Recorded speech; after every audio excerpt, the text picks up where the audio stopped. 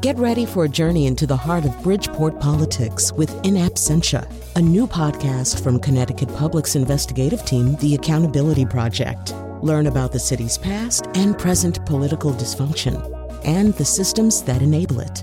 Tune in wherever you get your podcasts. Funding provided by Francisco L. Borges and the Melville Charitable Trust.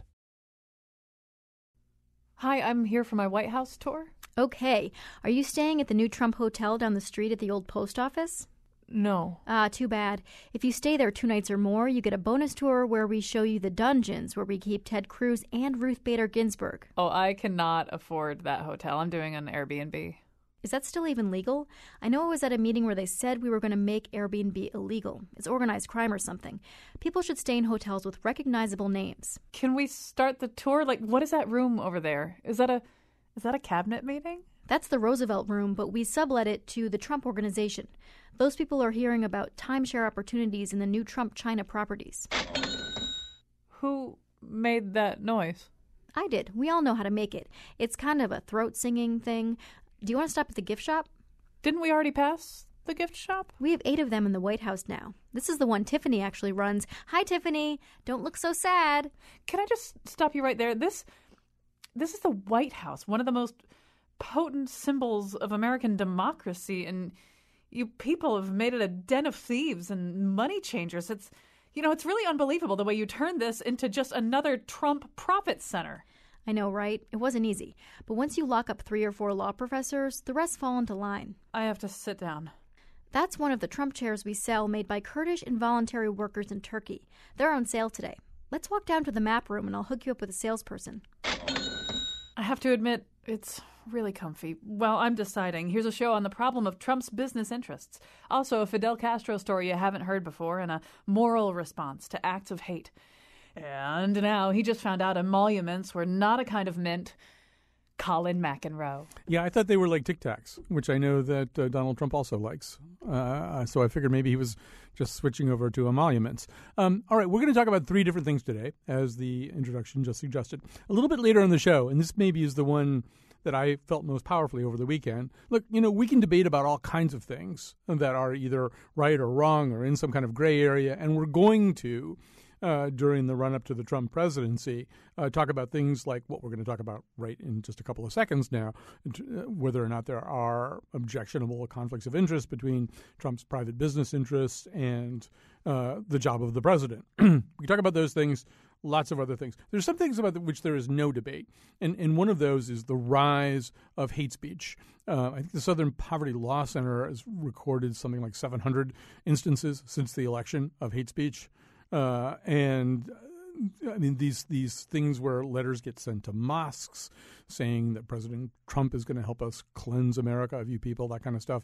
That stuff, it's just a non-starter, and we really do have to find some way to object about it. I'm not shy about saying that this country is going to need to have an organized response because it's happening at a quick rate. People feel very emboldened suddenly, the worst kinds of people. So we'll be talking about that with a theologian. And then lastly, we're going to tell you a story about Fidel Castro that is different from other stories that you may have heard over the weekend. Maybe I won't say anything more than that. I'll just I'll keep you in suspense, as President Trump would say, President-elect Trump, that is. All right, so we're going to begin with a conversation with Drew Harwell, who reports on business for the Washington Post. But before we bring him aboard, just to kind of introduce you to this issue, which I'm sure you've been hearing about over the weekend, here's a little montage. If I become president, I couldn't care less about my company. I have Ivanka and Eric and Don sitting there. Run the company, kids. Have a good time. So you'll put your assets in a blind trust? I would put it in a blind trust. Well, I don't know if it's a blind trust if Ivanka, Don, and Eric run it, but is that a blind trust? I don't know. I'm very confident he's not breaking any laws. He has many lawyers, accountants, and advisors who tell him what he must do and what he can't do. All right. Well, there are things that you can do that maybe you shouldn't do. And probably if you're going to base some of your decisions on a blind trust, you should know what one is. However, there's so much more to say about this, and Drew Harwell is joining us right now. As I say, Drew reports on business for the Washington Post. This is the kind of business that has occupied his attentions quite a bit recently. So welcome to our conversation. Hey, thanks for having me.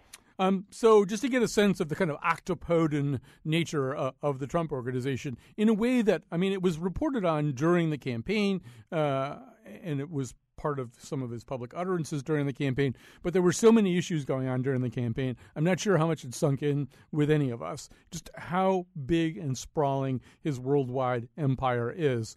Sometimes, of course, his empire consists of simply licensing his name someplace, but still, he's involved in, 18 to 20 countries at least?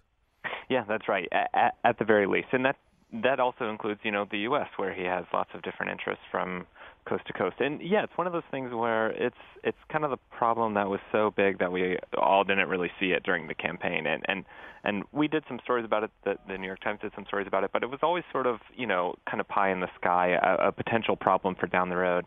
Now, these conflicts of interest are real things that are going to be dealt with over the next 4 years in a very, potentially risky way. But he has, more than 100 companies he's working with in all of these countries. All of those have different goals, and sometimes those goals are sort of counter to what the president would want. So it's a big issue. It's not. Some of these goals are not only counter to what the president, meaning any president, would probably want, but some of them even seem counter to the rhetoric with which we associate Donald Trump. I mean, for example, he during the campaign portrayed Muslims and Muslim regimes as problematic, borderline, dangerous. Most of his rhetoric about Muslims was incredibly negative. On the other hand, you look at what's going on with him in Turkey, and it seems as though he has a much more simpatico relationship with a sometimes repressive Turkish regime than you would expect. Mm-hmm. Yeah, that's right. I mean, and Trump's name is on buildings in Indonesia, which has more Muslims than any country in the world. His name is in lights over Istanbul in Turkey that has plenty of sort of political strife to go around, and lots of sort of sensitive diplomatic financial ties with the U.S. as well. So, I mean, these would be problems if Trump was just a business person trying to do sort of corporate profit making in all these countries. They're especially problematic for not just him, but the rest of us when he's also, at the highest office in America, sort of making these decisions and sort of filtering down the culture of how these diplomats and other, U.S. officials should be dealing with these countries in ways that may be opposed to what his business interests would rather. So let's take Turkey just for an example, because the other part of this, obviously, I mean, he's not sworn in as president yet, so the rules are a little bit different. But one of the questions you have is, all right, so you've got these business interests, you've got this political leadership role in the United States. To what degree are they in conflict, and to what degree can you benefit from, let's say, altering your political stance about something? So during the campaign, some of Trump's rhetoric did inflame the Erdogan regime in Turkey. They had some negative stuff to say about his licensing deal there. And it did appear, I mean, we don't really know, but it did appear as though he altered his rhetoric about them and got something out of it. Mm-hmm. Yeah, and that company as well that owns the building, Trump Towers in Istanbul, also has sort of changed their rhetoric in the aftermath of the failed coup this summer and these increasing government crackdowns where, they're a huge media company and they're increasingly sort of parroting some lines that the Erdogan regime and the Turkish government at large would like to sort of push forward. So when you see that love connection there between Trump making lots of money off this building and a company that's growing closer to the Turkish government, whether by force or by desire, you start to question, how strong are these ties?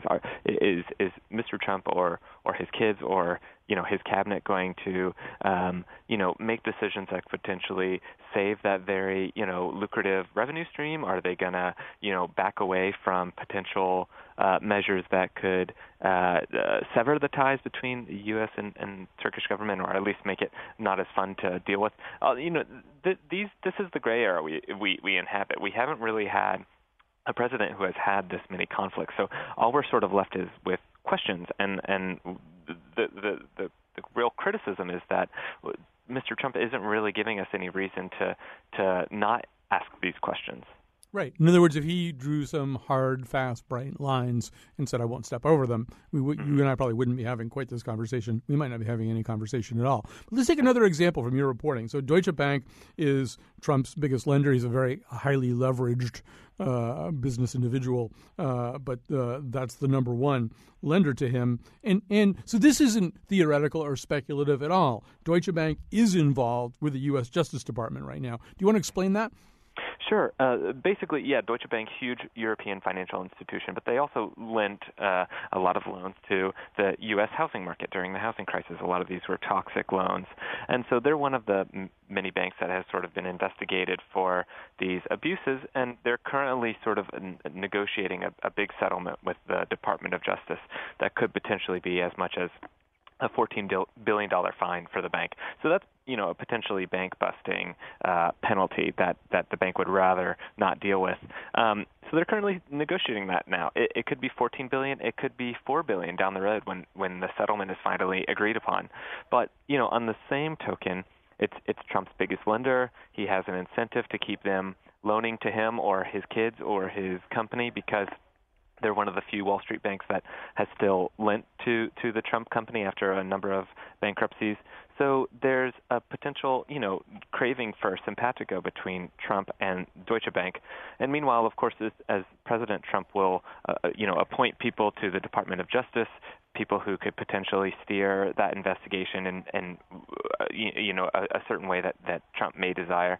So here you go. I mean, this is Trump's finances and his, responsibility to be an independent arbiter, to put in people who will, sort of do the right thing for the Department of Justice.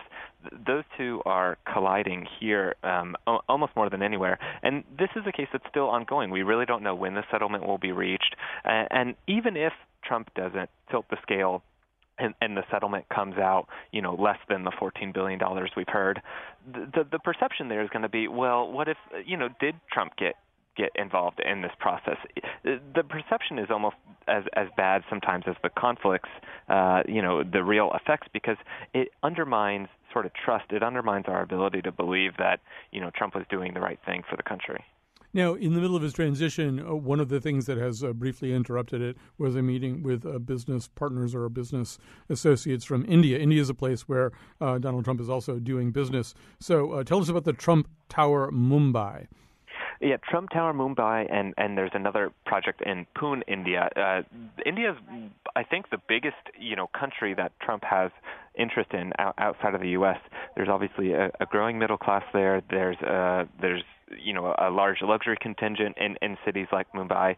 So there are business partners that the Trump company have worked with to sort of put the Trump name in lights above some of these projects like the Mumbai project. And meanwhile, during this transition period, Trump has also met with some of the folks who were involved in that project and who have reasons to do business with Mr. Trump, and who are now seeing a grand potential success in having fomented that relationship even before he was the president-elect. So, he's had the folks who are working on that company up to his Trump Tower penthouse in the days after the election. There's clearly been a strong relationship there. Even one of them was seen with Eric Trump, Trump's son, at the election night sort of celebration. So clearly there's a relationship there, and it's a relationship that you wouldn't necessarily see from an independent kind of third-party vetted politician who may be, tasked to make these kinds of independent decisions. I'm talking to Drew Harwell for the Washington Post right now. I want to ask you also just about reporting this story. One thing we still don't have, obviously, are those pesky tax returns that we couldn't get during the campaign. In terms, and they may contain things involving countries that neither you nor anybody else who's reported on this so far knows about. There may be little surprises waiting in there. But in terms of assembling the picture that you and other journalists have assembled, are you just sort of running around looking for different pieces of the jigsaw puzzle? Is there any central place where, as a matter of disclosure, all this stuff has accumulated? Yeah, a lot of it is running around because you're right. The tax returns are not there, and there are an incredible, amount of detail in those returns that we just can't see, including foreign accounts, including if he has money in Russia, yada yada. But we've sort of cobbled together some stuff from the personal financial disclosures that most politicians are expected to file during their campaign. So in those you see the scale of the more than 500 sort of company business interests that Trump is involved with. You can kind of make the connections. Here, this one is in Mumbai, this one is in Istanbul. You can start to map out the scale of them, but there's still so much we don't know, and there's still so much that Mr. Trump could make public and still hasn't. So it's been a lot of making calls with people in other countries, some of our correspondents who can help us do some field work. But there's still such a cloud of sort of mystery over the real size of his empire and how many of these conflicts there are out there. So I think a lot of people looking at a situation like this would think, all right, so he was a businessman. He had what he had. He had these existing projects. Some of them were moving through a pipeline while he was running for president. Nothing he could really do about that. Just got to let it play out and figure out what to do about that later.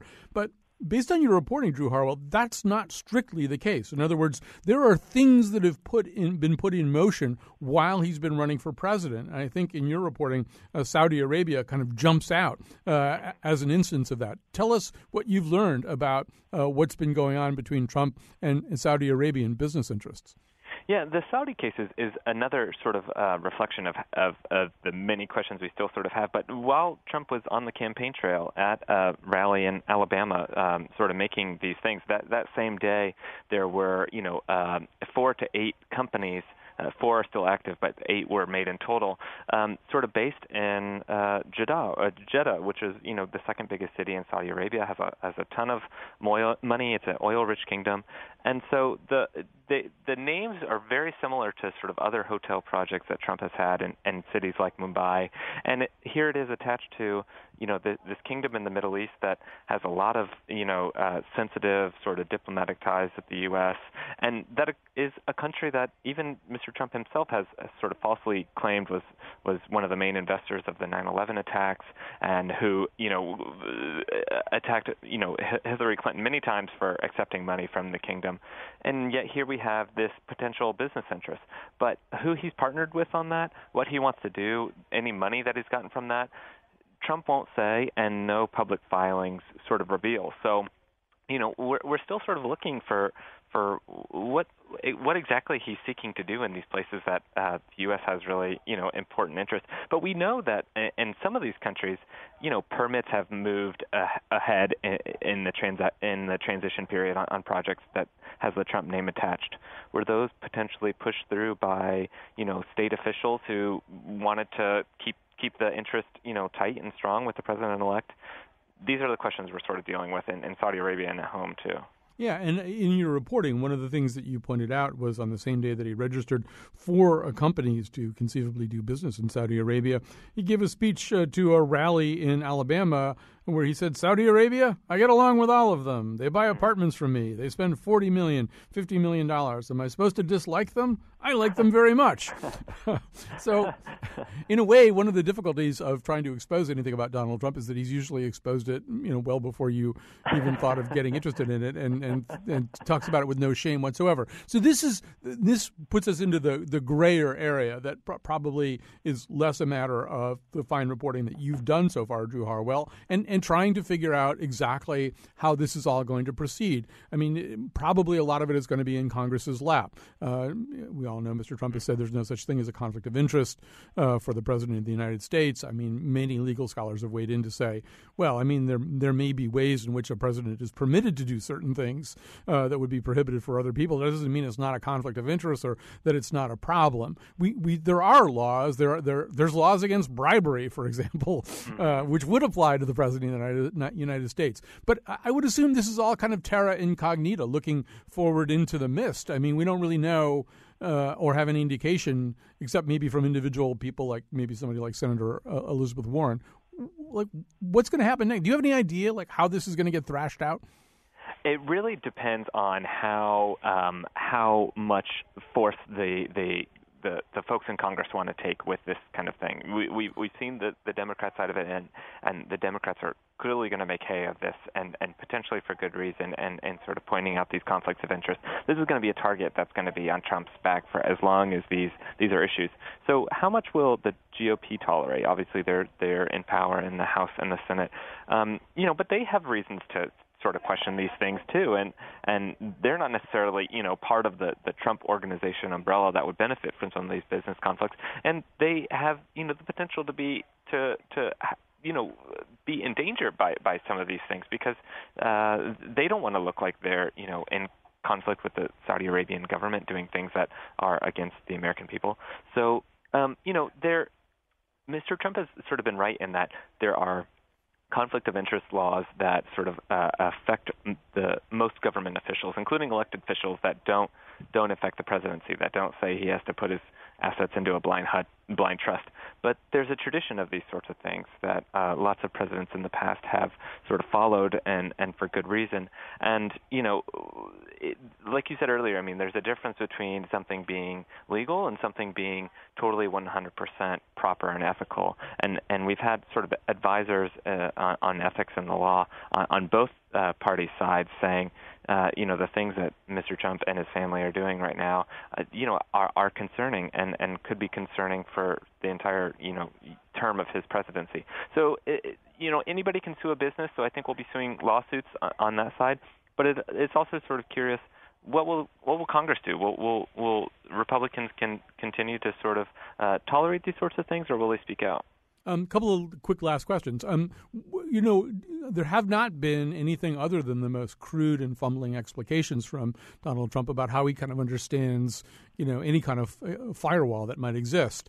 And the one which we heard in the little montage at the beginning was this notion that, well, if he lets his kids handle all this stuff, is that a firewall? First of all, it's not really something that he should be asking as a question. He should probably know the answer to that. But, I think one of the things that would be worrisome about that as an explanation is that Ivanka Trump has been part of at least 3 conversations that he's had with foreign leaders, and he's named to the New York Times Jared Kushner as somebody who might be, maybe his point man on Middle East peace. That doesn't suggest that they are going to live in this very separate realm as far apart from the government as possible. No, it doesn't, and it sort of suggests that Mr. Trump doesn't see or finds it's not really important to sort of create that firewall because he said his kids will be really important parts of his company. He said they will sort of lead it, manage the day-to-day, and yet Ivanka has said on meetings with the Prime Minister of Japan and with other countries, his kids still have relationships with investors and government officials in other countries. And meanwhile, they're on, the executive committee of his transition team, sort of helping him figure out some of the most important positions in the Trump White House. And it's clear why these are issues. These are issues because his business and his politics and his policy are totally one and the same right now, and there's no division at all.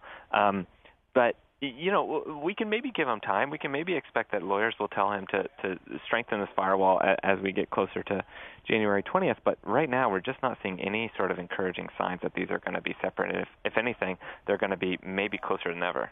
All right, last quick question. We said the tax returns aren't out. One of the reasons he gives for the tax returns never making their appearance is that he's being audited by the IRS. Well, he's about to appoint the top leadership of the IRS. Similarly, as you've pointed out, he has a case with the NLRB, the National Labor Relations Board, which is looking at one of his Vegas business interests. He will be appointing people to the NLRB. I would imagine, once again, a lot of it depends on how much Congress gets its back up about this stuff, but this is an unaccustomed level of conflict. Yeah, we've never really had it in a president, and when we've had sort of presidents in the past who have been very rich or had many business interests, they've almost always given them into a blind trust or sold them or made some division. Here we have Trump literally tapping the people who will be appraising his property for potential legal penalties.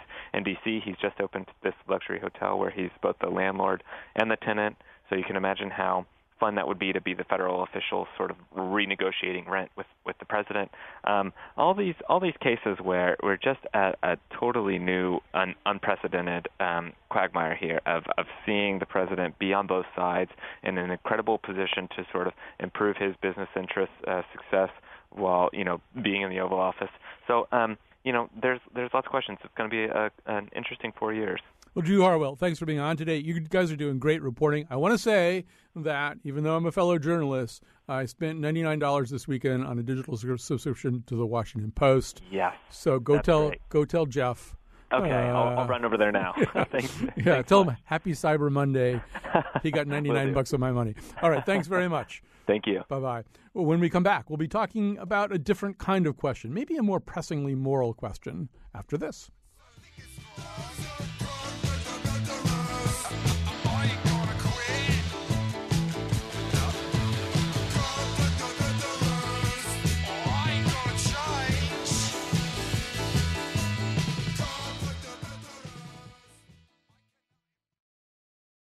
I believe in free speech. You don't like the words I'm saying? Bad. There's no such thing as hate speech, man. God bless Donald Trump. Back to Mexico. If you don't like the country, get the hell out of here. Stop acting like a radical Muslim. Stop acting like a illegal immigrant. Muslim is not a religion, partner. It's an ideology. You don't come and talk about America when you're supporting Muslims. Build that wall. Build that wall. If you don't speak English and don't contribute, get out.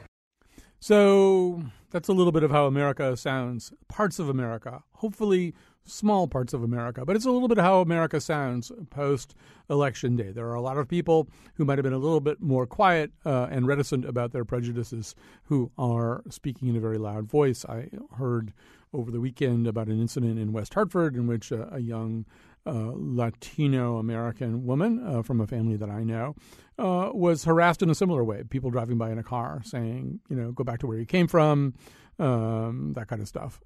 Quite often, when this happens, people cite the candidacy of Trump. And we had some very alarming letters written to mosques in California, both in the Bay Area and in Southern California over the weekend, which not only threatened and disparaged Muslims, but also cited the presidency of Trump as an indication that things can be done.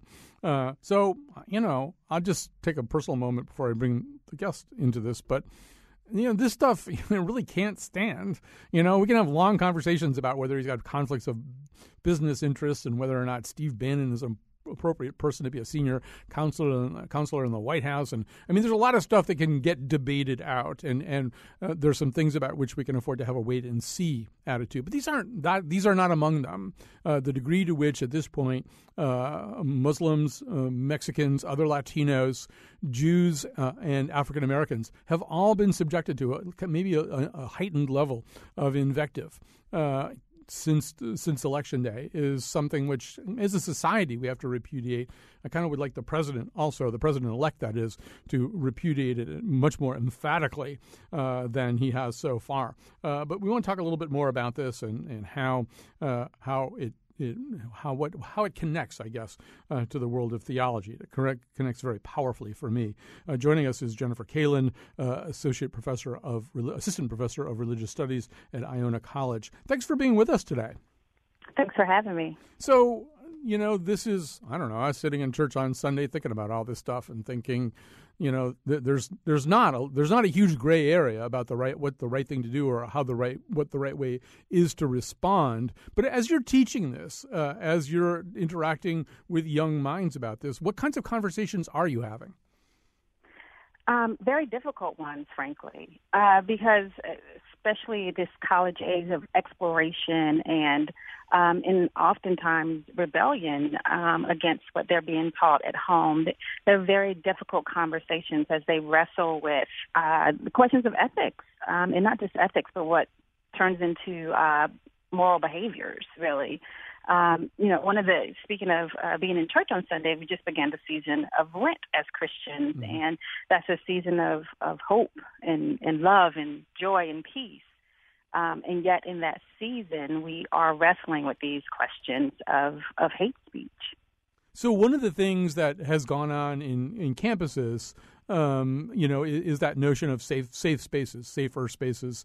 It seems to me that, with the kinds of things you heard in the montage, the kinds of things I was talking about in the introduction, the world got less ostensibly safe, although I would argue that the world was never that safe a place, that it's an admirable thing to want college campuses to have safe spaces. But the reality is, that to behave as a moral person and to insist on better treatment of other people always comes with a certain amount of risk. I don't know. What's your take on that?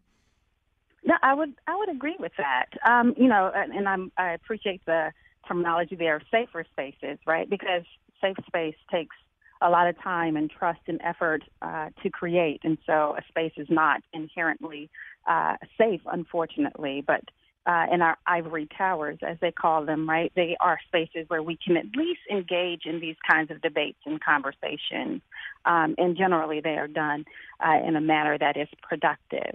But to have that type of confrontation, even in these safe spaces, is risky, right? Because it reveals something about both of the individuals, which is one of the things that I try to move past, especially with young people. These issues are not necessarily about individuals, right? I've heard this often in theological circles that hurting people hurt people, right? And so to get beyond kind of the hate speech and what people are saying and get to what the issue or the problem really is for that individual is a difficult step to take, but it's a necessary step to take to move beyond kind of this place of hurt and anger into a place of peacemaking and solution finding.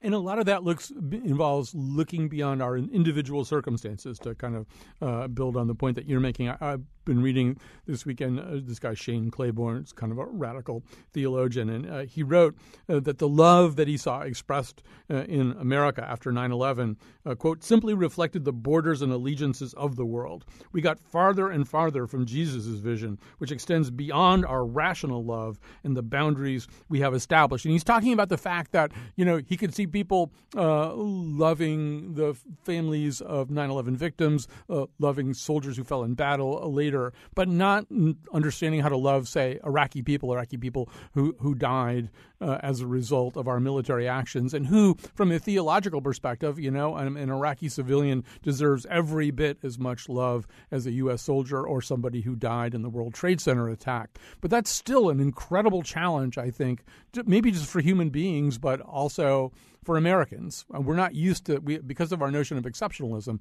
we're not used to thinking past, the boundaries of our own skin. Sure. But it's always kind of been in our social movements to move towards this kind of ethical community of love, right? So Dr. Martin Luther King Jr. espoused this beloved community, but he did so knowing that it would mean we would have to change our souls, right? We would have to change the soul of this country and the lives that we live. But as a result of nonviolent action, one could create this type of beloved community. And that is still possible, right? In the wake of our president-elect and kind of the movement of the alt-right and the hate speech that has come about as a result of this election, which is not new. It's just publicly more public at this point. It can awaken a counter-movement, if you will, can awaken this beloved community that was very much a part of the rhetoric of the civil rights movement in the 1960s. Yeah, although, first of all, I'm completely in agreement with everything that you say, except that, when I'm on social media, which is a very bad place to explore any kind of serious notion, but it's the place a lot of notions get explored. When I put forth that idea that Martin Luther King and Gandhi and Jesus are part of a tradition of saying, that you do have to love the people who are the most difficult people for you to love. You almost have to look at these incredibly difficult people as gifts from God, as a chance for you to expand the limits of your soul. So people who are really, really pissing you off right now are, in fact, the people that you should feel most empowered and obligated almost to love. people who are really down with the whole idea of the Reverend Martin Luther King, they have not absorbed that message. You try to tell them about that, and they go, "Oh, well, no, I'm not going to do that. Those people are jerks," or they usually use a much worse word than that. It's a hard, at least I think it's very, very hard for most people to absorb the kind of thing you're talking about right now. Absolutely. I mean, it certainly has been hard for me to kind of get to this place and to be reminded to hold on to the hope of developing this type of vision. But in the meantime, I think it's also important to acknowledge kind of where we are, right? And so Judith Butler, a philosopher, in her essay, Excitable Speech, writes about what hate speech does to us and how it wounds us. But she also talks about how it creates a space, right, for us to change kind of the atmosphere, to kind of change that hate language and use it for a different purpose. And so for the people who can't quite get to I love my enemy at this point, I think it's okay to do something. And sometimes that something is as simple as, what we're now calling hashtag activism. And I kind of view that as a form of education. If you want to repost a story to educate people on issues of racism or white privilege or issues of sexism, and I think that's also an important way for people to move past kind of the paralysis that hatred can cause and move towards doing something, which a lot of times can lead us to being able to open up a dialogue. And again, I think it's also about not individuals, because that's what's most hurtful when we think of it as someone shouted this explicative to my friend or to my neighbor. But when we get behind that, kind of what Buddhist practice teaches us to do, kind of putting that positive energy of love out there, we can see that, again, that hurt might be coming from a completely different place. One, that education can open the door to productive conversation, perhaps. This has been so great to talk to you. And speaking of starting a dialogue, I hope you come back. Lots of other things I want to talk to you about. Jennifer Kalin, Assistant Professor of Religious Studies at Iona College. Thanks for being with me today. Thank you. All right. We're going to take a break. We're going to come back. We're going to have a very special guest in studio, one of your favorites, to tell you a story about Fidel Castro. A story I can guarantee you is unlike the other stories you heard this weekend.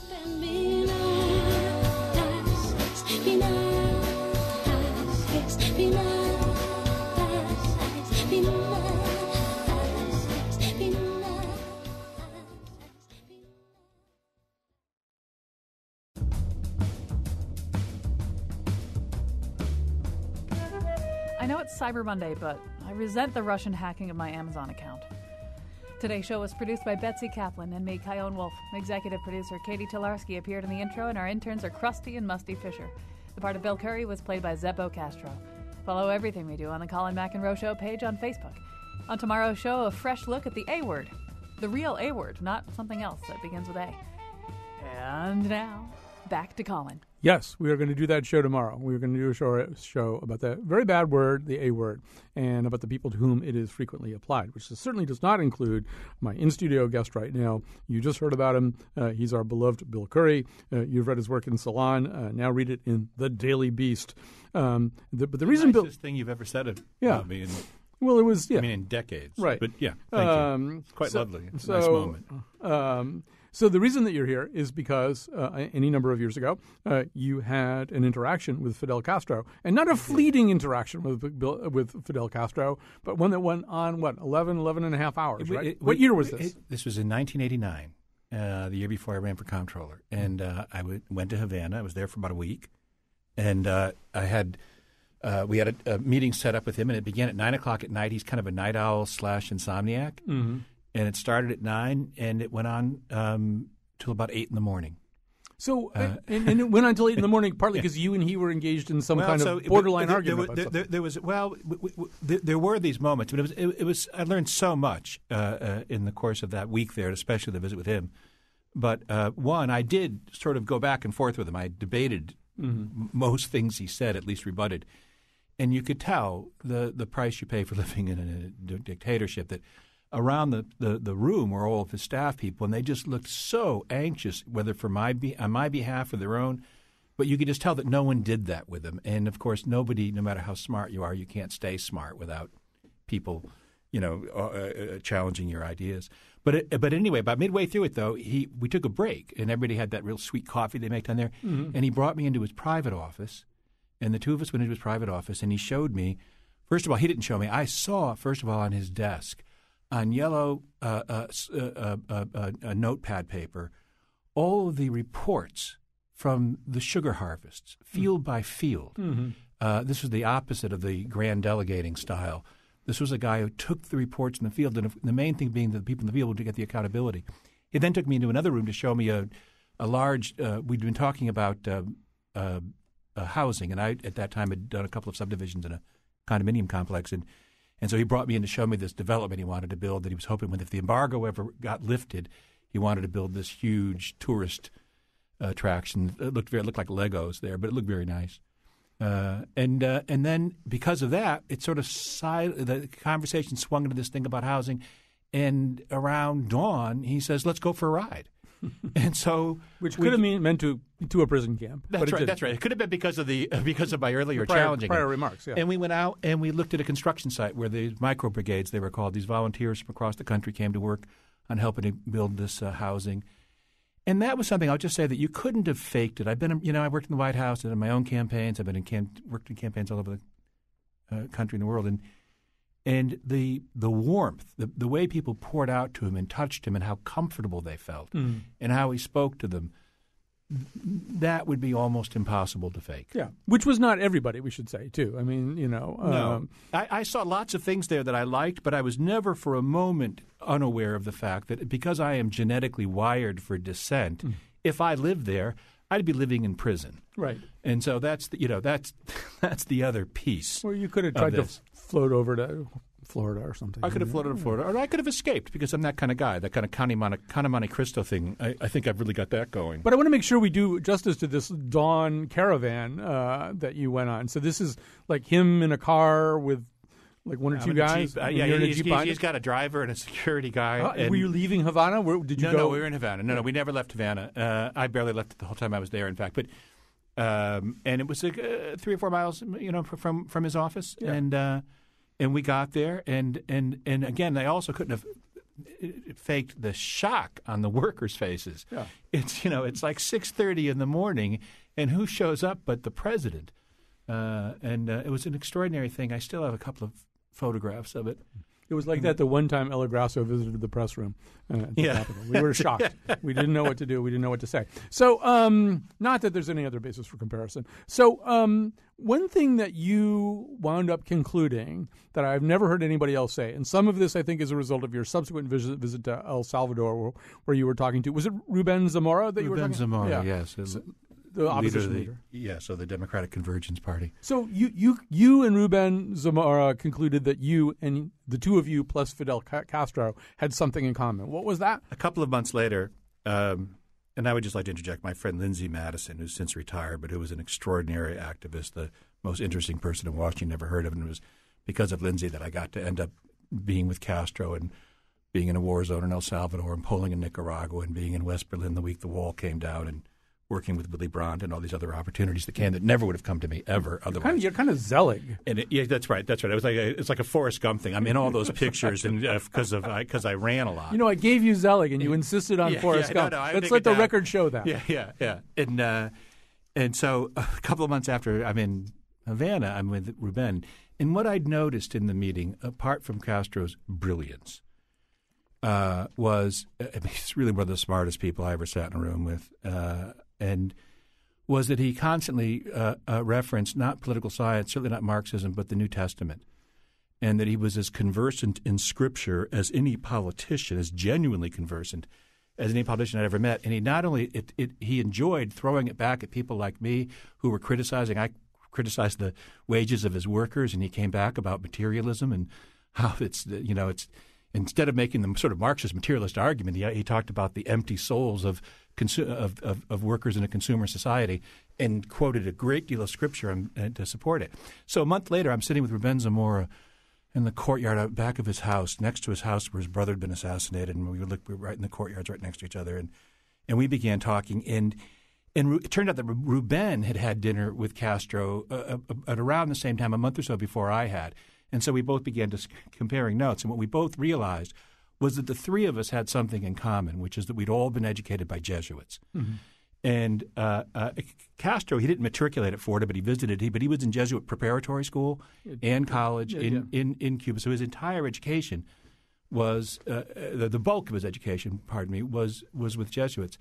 And he was clearly paying more attention than he understood, and it showed not only in his forensic skills in the debating part of it, but I began to see the degree to which his view of the world was rooted in values he acquired there.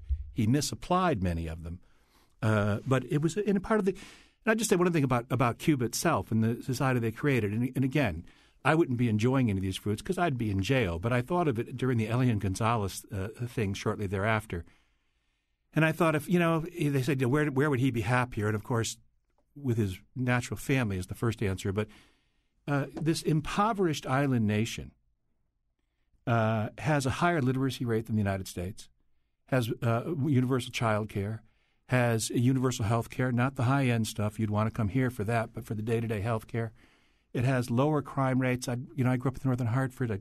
I know what it feels like to be in a city where people feel safe and where they don't. Drug rates. If he was going to be a lower middle class or working class kid for the first 20 years of his life, he was going to be better off there. If his parents were making $125K or more, they'd be better off here. And if he ever had a political thought in his head, of course, he'd be better off here. Mm-hmm.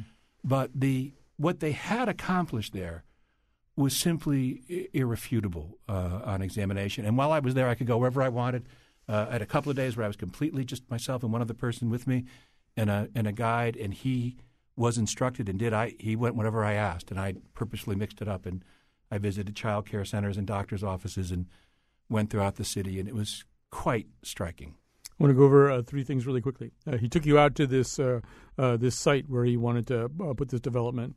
He didn't try to sell you a timeshare or anything like that, right? Well, I have one. I haven't been able to get back down. We're always kind of a sucker for things like that. And back to the Jesuit thing. So this is really kind of interesting. And this is the way Castro talked about it. He said that he studied as a young person, as a kid, at a place called Belén, I think. He said it was very dogmatic. And he described himself as having been a restless student. But he also said the Jesuits, quote, influenced me with their strict organization, their discipline, and their values. They influenced my sense of justice. So that tends to back up, It was the overwhelming impression. So I got to meet him once. But I was with him for 11 hours, and for 10 of it we talked about politics. And so a couple of those impressions I really felt quite confident of. And that was the main thing, that to hear him speak and defend his socialist government for 11 hours. He did it almost entirely with reference to Judeo-Christian values, replete with scriptural references. And part of it was just a kind of toying with us to throw our own values back of it. But part of it was clearly, every so often you felt it in his voice, that this was something he believed. Mm-hmm. This was something he believed. Well, also, as you and I have both said many times, you kind of have to twist Jesus around like a pipe cleaner to get him to support capitalism. You have to sort of really do an awful lot of work. No question. The entire New Testament is stories of inclusion. It's prostitutes, Roman soldiers, tax collectors, lepers. Everyone's forgiven. Everyone's included. And a good quarter of the stories are about servants who got paid as much as the ones who came earlier, and about people having to give up their fortunes, and about all worldly things coming to rot, and working on the soul and loving one another unconditionally. That's the message. And so clearly what Ruben and I concluded in that courtyard a couple months later was that he'd been paying very close attention. This is the first I've ever heard a quote. This is the first quote I've ever heard from him acknowledging that. But it is, it's one of the ironies of life that it's, for Fidel Castro even, not cool to be a Christian communist, and it is cool to be a Christian capitalist, and that doesn't really make any sense in terms of actually what gets said there. But anyway, very quickly, last question. We don't have time to talk about the Arthur Wood story, which is a family story of yours. I have a screenplay in development right now anyway. I don't want to. But very quickly. Am I getting a piece of that? You didn't happen to run into Victor Herrera down there, though, right? That's the other. You and Victor Herrera, the two people who probably have spent the most, and maybe Arthur Woods from Connecticut has spent the most time. This is the point at which I'd like to mention that it was a State Department sanctioned trip that I was on with a couple of people who'd been ambassadors under Carter.